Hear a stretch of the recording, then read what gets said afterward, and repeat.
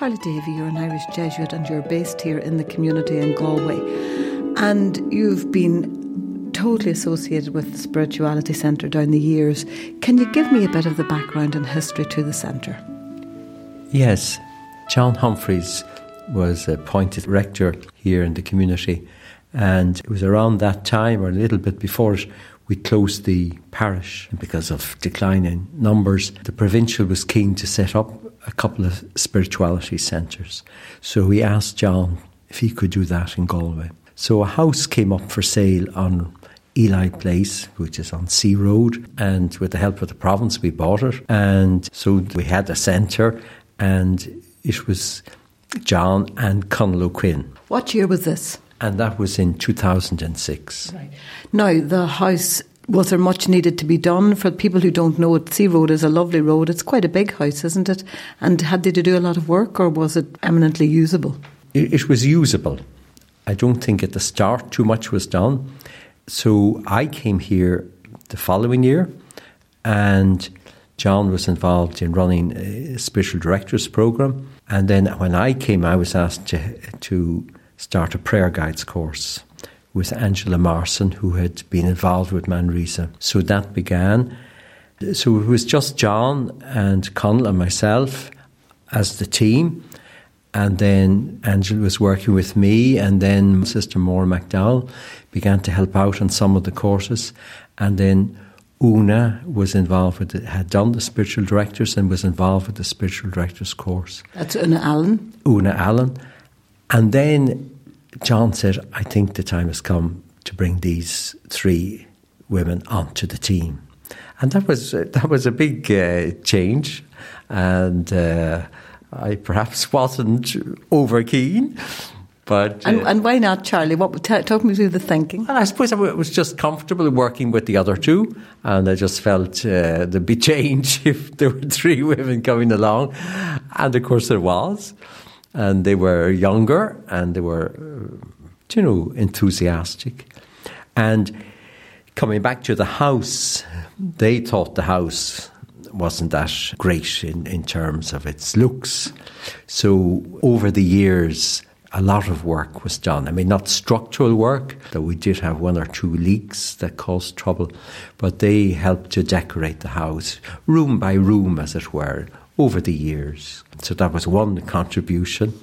But they also had different ideas, like they thought we should run a conference, which was run under the title of Voices of Hope, Echoes of the Divine. Nearly 200 people came. Was that the Sister Helen Prejean? Yes. Yeah, that was an amazing conference, yes, wasn't it? Yes, that's right. We had quite a number of speakers. The governor of Mountjoy was one of them, and there was a doctor who'd worked, an English woman who'd worked as a doctor and talked about her experience of working with Muslim women. Teacher, I think, as well. That's right. From one of your, that's right. Westport, yeah. Yes. So then onto that team, then Conal then left to go to Milltown.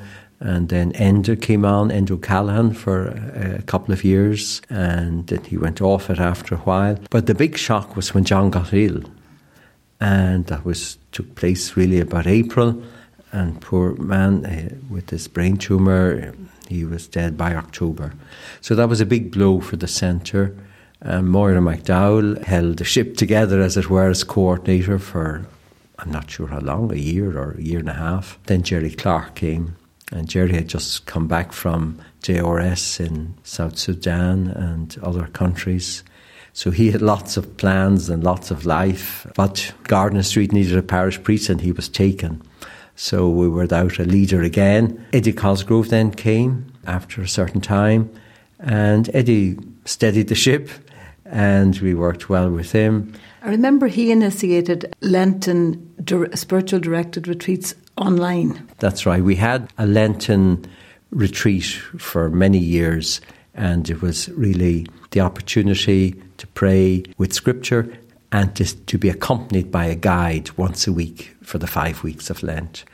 So he and I think Maura McDowell was involved with it as well, decided why not try and offer this online. And that worked well. Yes, it did. Yes, I'm not sure how many, but a number of people did it online. One of the ideas, I suppose, was to reach out to people who were on the margins of the church. We were fortunate to have Brendan Comerford come twice to do 20th century mystics and mystics old and new. Very good talks that were held in the Galway Bay Hotel. And we got good numbers, like 60, 70, 80 people. We also had workshops for spiritual directors, so more limited numbers, by invitation really. Brian O'Leary would have come and done things with us. We had a lady called Colleen Brown who did spiritual direction and trauma. And then there were invited speakers, like Brian Grogan spoke on decision making. Mary Caldwell, who writes in the tablet, spoke on the environment and Mother Earth and our earth, our home. So we did have some contact with parishes. There were a few weeks of guided prayer done in parishes and in the university. You yourself went on the streets of Galway, am I right? Was that part of the outreach? Well, I did once or twice, but no, it wasn't part of the Spirituality Centre. It was part of Tubernua. And that was a thing that John did. He decided to make contact with other centres.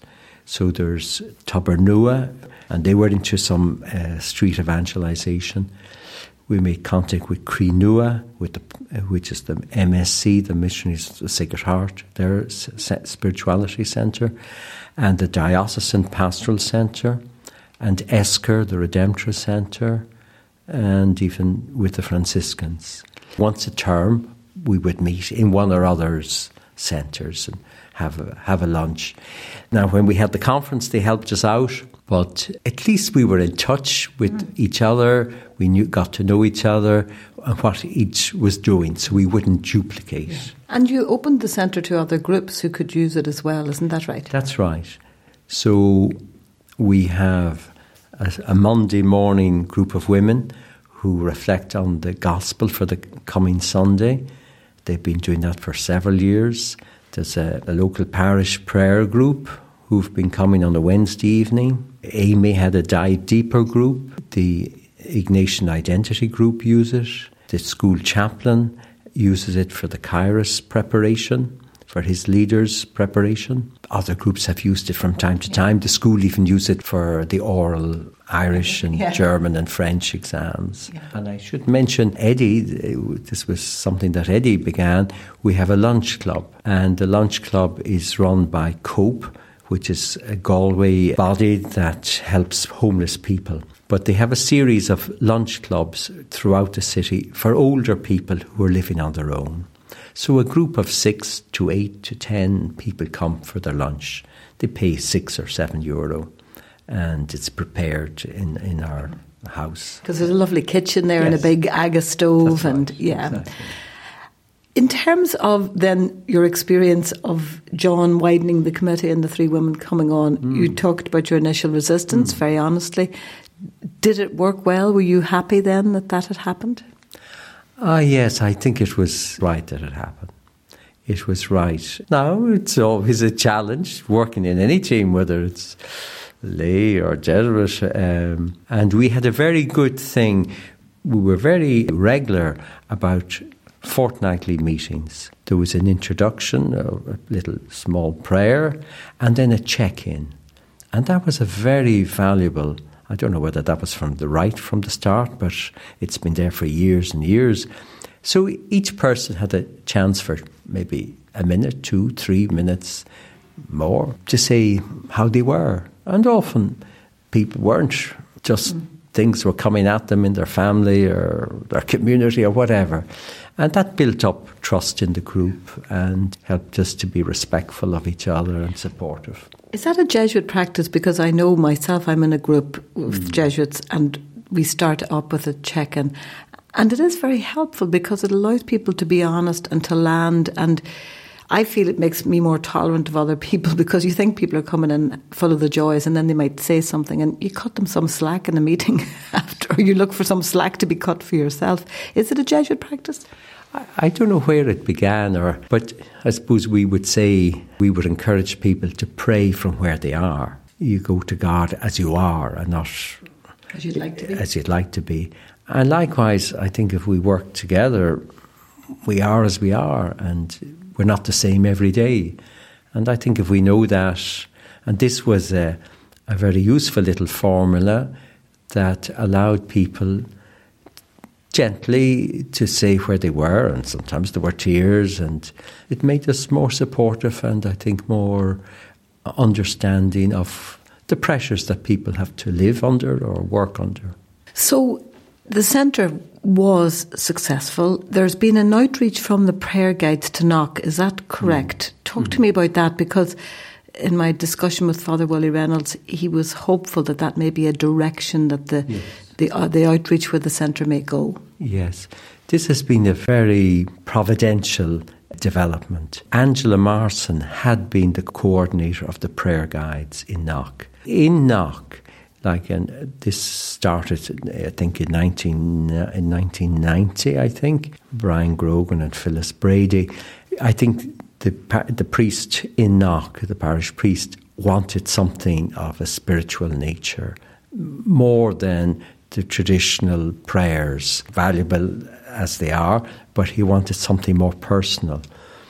And so they started offering, say, 20 minutes, 25 minutes of praying with a piece of scripture. And so there would be a leader who would guide the session and get people relaxed. There might be music, but generally there'd be a gospel or a phrase of scripture, and she would lead them into a silent reflection on that.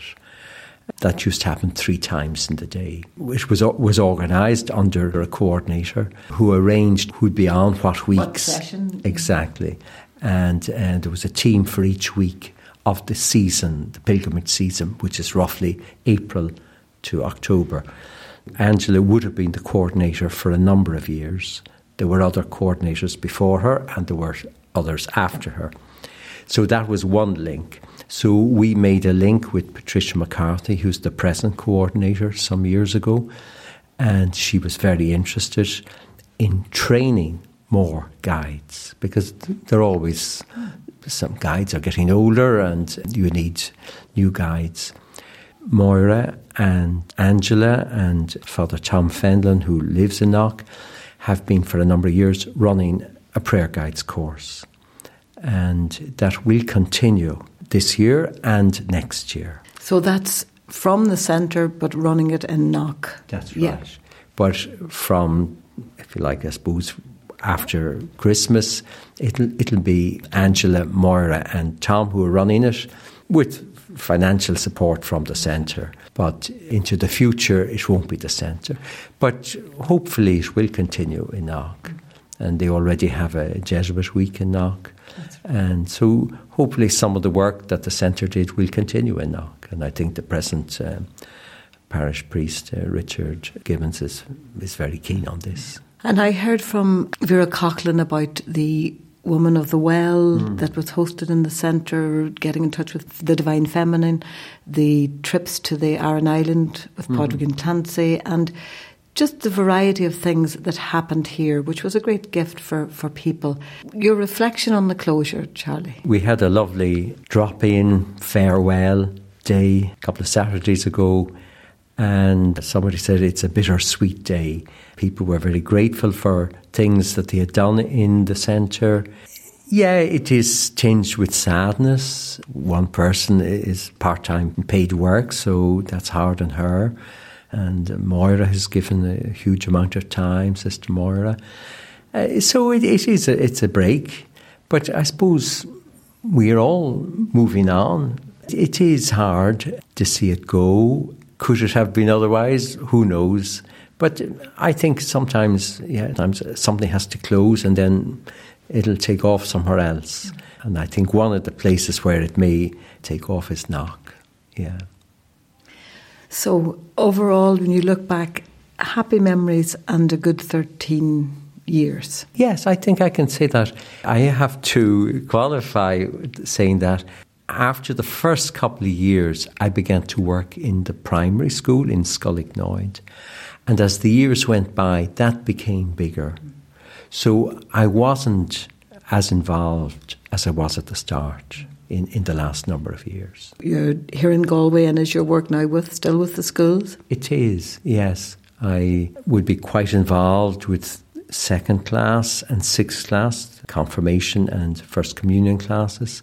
But I try and visit the other classes, not the very small children, but the other classes from first class on once a term. Sometimes I come away very consoled because, they're full of questions and all the hands go up and you can't give too much time to any one question because everybody else wants to get in. So sometimes I find they're very open. It's good, and it's a support to the teachers, even physically, just that they can rest their voice or go out for a cup of coffee or whatever. Yeah. So good young energy keeping you young, Charlie. Exactly.